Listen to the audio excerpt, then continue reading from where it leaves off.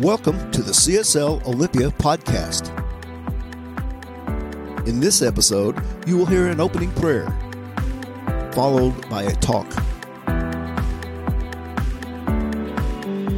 You can learn more about us at our website, cslolympia.org. Blessings.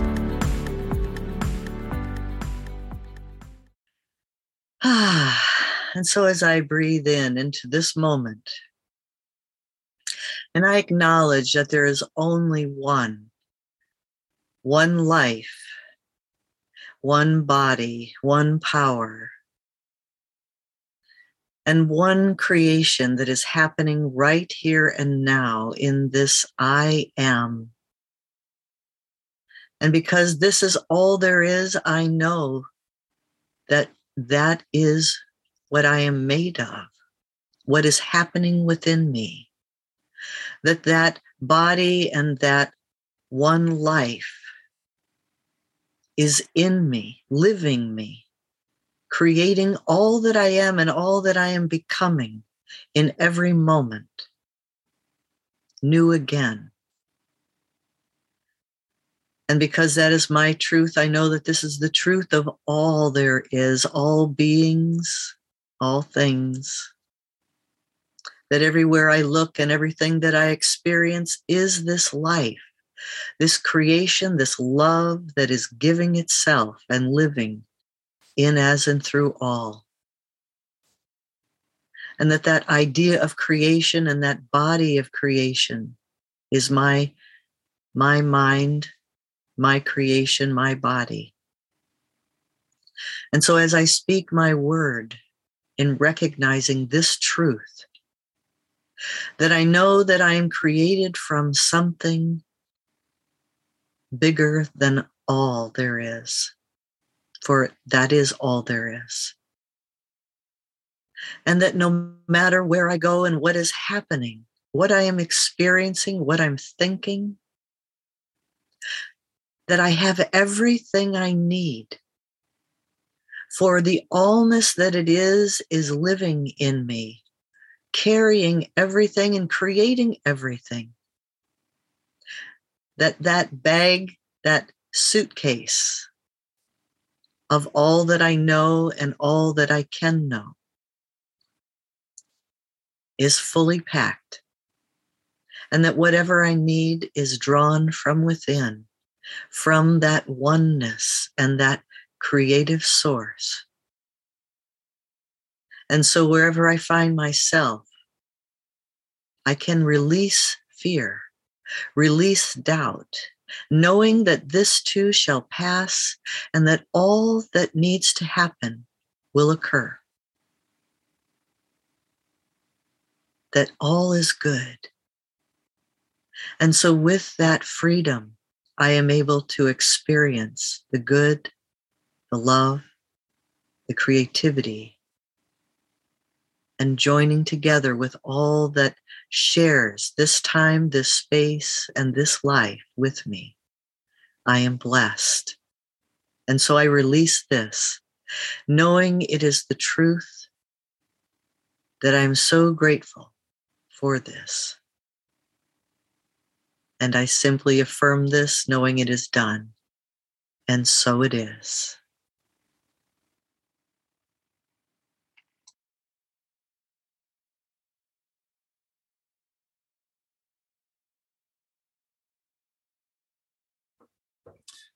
So this month we're looking at, actually this year, we're looking at the idea of living everyday wonder, living life with a sense of wonder, with a sense of curiosity, with a sense of awe.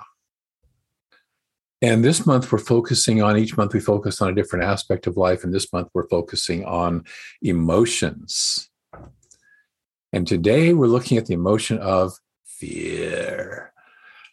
I wanted to wear a Halloween mask, one of those kind of scary things, and because the official title is the fear factor. But we're not going to spend a whole lot of time in fear. We're just going to kind of make sure that we don't get run by it, that we run our own lives. So fear is one of the most core, one of the most primal, one of the most common human emotions. And like all emotions, it's just energy in motion. That's all that it is. And emotional energy can carry us toward what we want or away from what we want. And so fear triggers that fight, flight, or freeze response within us. And it's not good or bad in and of itself. Fear is just is. Merriam-Webster defines it as an unpleasant, often strong emotion caused by anticipation or awareness of danger. So awareness is always a good and empowering thing. It's one of the things that we do is say, be aware. And it keeps us from stepping out into the path of an oncoming car or an oncoming lion. And as a short-term motivator, fear is powerful and effective. It provides a short-term burst of energy that gets us out of dangerous situations. You know, if you suddenly have stepped off the sidewalk and you realize there's a truck coming, you don't want to be sitting there kind of, let me think about this for a while. You want to have that instant motivation that says, jump back. So fear can be good. Fear is helpful in those kinds of situations. Where it becomes a problem is when it lasts more than the few minutes that is needed for a specific situation. It becomes a problem when we hang on to it. You know, fear provides this stimulus energy, and sometimes it can be addictive. That energy itself can be addictive. So we hang on to fear to keep that flow of adrenaline, that rush going long past the time that we actually need the fear. And then it becomes not a motivator, but an inhibitor. And it keeps us from moving forward. It keeps us from doing what it's designed to do, which is to move. Unhealthy fear usually comes from two things. The first one is an ongoing anticipation of danger. You know, where we think that everything, instead of everything being holy now, everything is scary now. And so, and you know, we get bombarded by TV, especially with all these messages of fear. You don't have the right drug. You need our drugs. You know, your car might break down, so you need our protection program. You know, all this, you know, fear. A lot of the TV shows are fear-based. And so we get bombarded with this constant fear. So it's an ongoing anticipation of danger, and it usually shows up when the actual danger has passed, but we anticipate, correctly or incorrectly, its return, whether that's rational or whether it's not rational. When we start to view everything and everyone as dangerous, this often occurs when we've had a traumatic experience and we can't let go of it. We don't know how to process it. And we develop behaviors which we think will prevent its return. And these behaviors, some of these behaviors can be seen in such ways as in primitive cultures, offering sacrifices or special ceremonies to the gods to prevent another volcano, another flood, another earthquake or famine. Or it can be seen as our trying to avoid invisible but angry parents. Excuse me, I'm going to rephrase that. It's trying to be invisible to avoid angry parents, which was a thing that we learned oftentimes in childhood, but is no longer necessary. And yet many of us keep on doing it because we haven't realized the fear is gone. Or we believe that a God will be unhappy with us if we're actually happy and successful in our lives. And so we develop a program that says God doesn't want us to be happy or successful. So long after we're removed from the triggering event, this fear continues to grow. You know, I spent several years repeating the mantra, my mother doesn't live here anymore, to myself. And I had to do that to free myself. Happy Mother's Day, right? And Mother's Day was never a joyful event in my life. And I know that's not always typical, but many of us grew up with mothers who, could have done better. Let's just say it that. And fathers. But I use that to free myself from the dysfunctional and irrational fears and resultant behavior patterns that I had learned and carried on from my childhood. Among those was kind of a sense of why bother? It's not going to work out. And so we have this fear of failure or success or both, because if we really go for what we want, if we fail, we'll feel like we've really lost the core of what we want, if we feel we failed. And if we succeed, then it becomes either a burden or then what's next. And so we have this fear of either one that immobilizes us and paralyzes us from moving towards the dream that we want. A second cause of unhealthy fear is misreading or misjudging a situation, of thinking it's a dangerous situation when it's not. And this can be seen when a white person will automatically lock their doors when they see a person of color going by, or avoiding relationships based on past experiences, or any other place where we think it's dangerous, but it's not. Instead of learning how to be in healthier relationships, instead of learning how to be in healthier ways of living with the world, we just simply curl up into our fear. Fear will keep us holed up in our caves of safety. Nice, safe little caves. And with the belief that as long as I don't leave my cave, I can't get attacked. Nothing will go wrong. We can then delude ourselves into living lives that are safe and comfortable and way too small for the potential of who we are. And as long as we don't go past the walls and the fences that we ourselves have either erected, usually believing, by the way, that somebody else erected them for us, but we ourselves built those walls, built those rules, built those ideas. As long as we don't go beyond those, we feel comfortable and safe.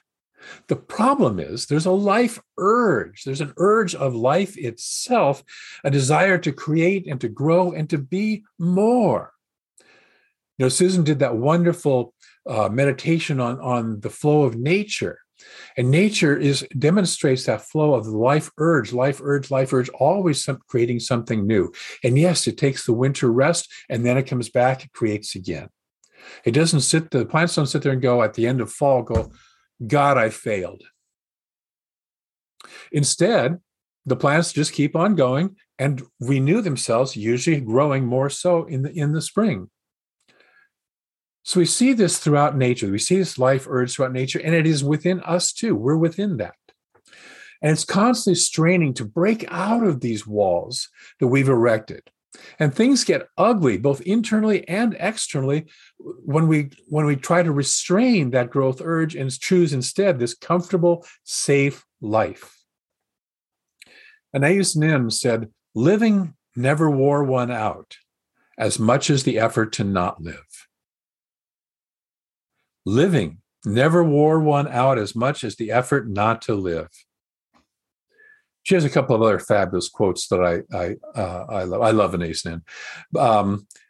She said, and this is very well known by many of us. So then the day came when the risk to remain tight in a bud was more painful than the risk it took to blossom. And one of my other favorite sayings, that she wrote, I must be a mermaid. I have no fear of depths and a great fear of shallow living. I invite us all to be mermaids. We are here to live. We are here to live. We are here to live out loud. We aren't here to tread lightly and safely from cradle to grave. We're here to live fully, to live expressly, to live out loud. And with all the external and internal voices screaming at us to sit down and shut up and be content with your lot in life and don't get too big for your britches and all that junk that a lot of us grew up on, that can be a bit of a challenge. That can be a bit of an uphill climb. I was sitting in the grocery store the other day and I heard the song The Climb, which we sometimes sing here also. And I was reminded of that. And so there's a challenge to go beyond the collective consciousness and say, no, I'm here to be me, fully me, God's self, me. So we get to decide whether to let fear, which supports us in conforming to the life that others want us to live, or the life that we think others want us to live, we can let that run us, or we can let courage and faith open us up to our life's vision and let that vision bloom and express. Take a breath. In the Science of Mind textbook, in the glossary, Ernest Holmes says, fear is the antithesis of faith. It's the antithesis of faith. It is the negation of confidence. Like faith, fear may be conscious or subjective. And if it is to be eliminated, it must be removed both consciously and subjectively. So I want to talk about faith for a minute, because if fear is the antithesis of faith, guess what faith is? It's the antithesis of fear. And so faith has often been interpreted by religious institutions in believing in their dogma, their ideas, their, whatever their rules are. But faith is far more than that. Ernest Holmes describes faith as a mental attitude so inwardly embodied that the mind can no longer deny it. Faith is complete when it is both a conscious, that is to say, a head, and subjective, heart and body, acceptance. Faith is complete when it is both a conscious and subjective acceptance. In spiritual terminology, faith means a belief in the presence of an invisible principle and law which directly and specifically responds to us. Your faith has made you whole. Think about that. Your faith. Take that in a larger perspective. Your faith makes you whole. So if fear is a negation of confidence, a negation of trust in yourself and trust in life, then faith is what restores our confidence and trust. And we're not talking stupid, blind faith, ignoring questions that our fears do bring up that we should be paying attention to. Awareness is always a good thing. But belief that there is something greater than we are, which works to support us. It works through us. And thus we are greater than we have believed ourselves to be, because there is this greater thing working through us, this greater life energy working through us. And our work is to let it flow, to let it go. And again, we don't do this in some narcissistic, self-aggrandizing way, but in an understanding that we are expressions, individualized points of consciousness, of a power and a presence which is greater than all the stuff that appears so real. There's a Christian saying that says, I don't tell God how big my problems are. I tell my problems how big my God is. And this is not a God whom we can manipulate. This is not a God who is going to come down from somewhere up there, from some heavenly throne above us to kick our problems' butts. That's not what we're talking about. No, this is a life energy that is always being, that is always expressing its nature of life, of love, of light, of power, of peace, of beauty, of joy. This presence is constantly expressing that, and we are just simply lining ourselves up with that and saying yes. In the light of that presence, fear cannot even exist. It cannot even exist, much like darkness cannot exist in the presence of light. There's no battle needed. It just can't exist. So our only work is to align ourselves with that oneness and let its nature flow through us. To, as Emerson says, get our bloated nothingness out of the way of the flow of the divine circuits. And we can either have faith in the things we fear, or we can have faith in the infinite presence expressing itself through and as us. We can have faith one direction or the other direction. In other words, we have faith in our heart's desires, the authentic life urge of the universe through us and as each of us and all of us. Taking a breath. The other fear buster is love. We're called to have faith in what we love and to love it enough that it comes to be.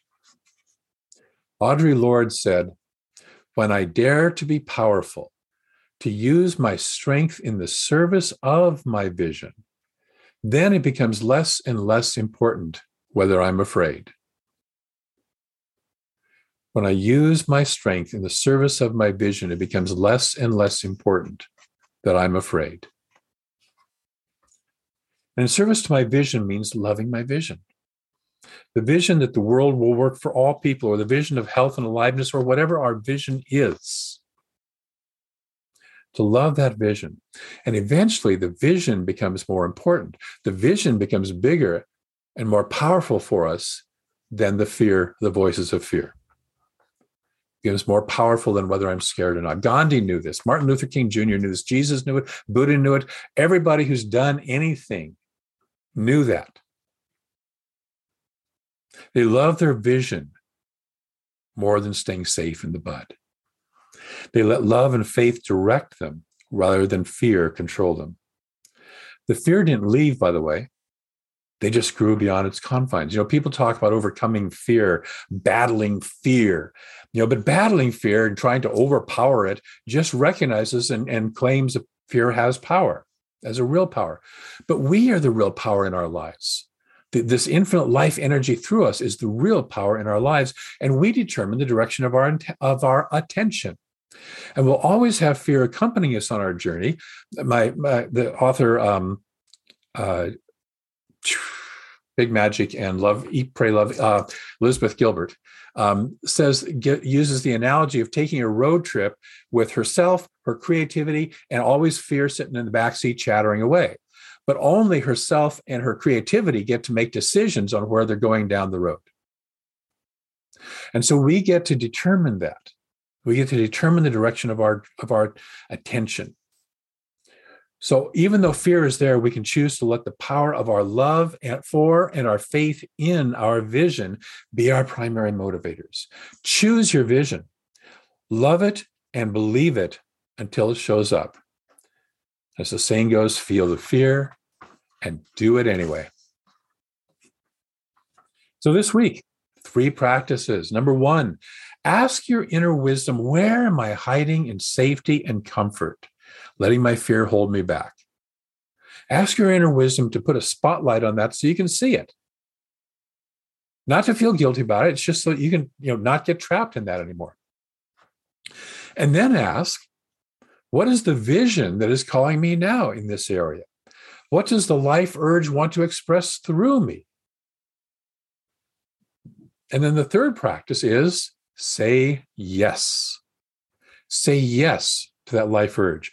Engage that vision with faith and love. And as you say yes to it, it says yes to you. I'm going to close with one more Anais Nin quote. She says, life shrinks or expands in proportion to one's courage. Life shrinks or expands in proportion to one's courage.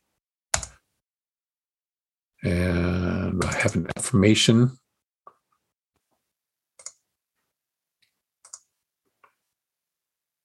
So join me in this. I dare to be powerful and use my strength in the service of my vision. One more time, I dare to be powerful and use my strength in the service of my vision. And so it is. So let us pray. There's only one. There is only one life, one love, one wholeness, one presence. It's not some big super person in the sky that approves or disapproves of us. No, it's a life energy, a presence, a beingness, an aliveness, an intelligence, a love. And we are one of that because it is all that there is. We, every detail of our lives, every aspect of our lives, everything about us, everything about all life, everywhere, is one of, an expression of that infinite presence. And I speak my word that this week and for weeks and weeks to come, We let go of any fears that have held us back, that have compressed us, constricted us, restricted us in any way, shape, or form, and allow the life energy to flow through us more fully, blessing our own life, blessing the lives of those around us, because that is how this infinite life works. It is always for more life. And just as we see the seeds we call pollen floating through the air, some of which will land and become new flowers and new trees in the future, that energy that we put out, the seeds that we sow, by our love, by our faith, by our joy, land into fertile soil and produce new seeds ongoingly. And so in gratitude, I release the seed of this word into that soil, that fertile soil of the law that blooms it, that brings it forth, and lets it blossom in our lives, each and every one of us, right here, right now. It is already so. And we simply affirm that and say, and so it is.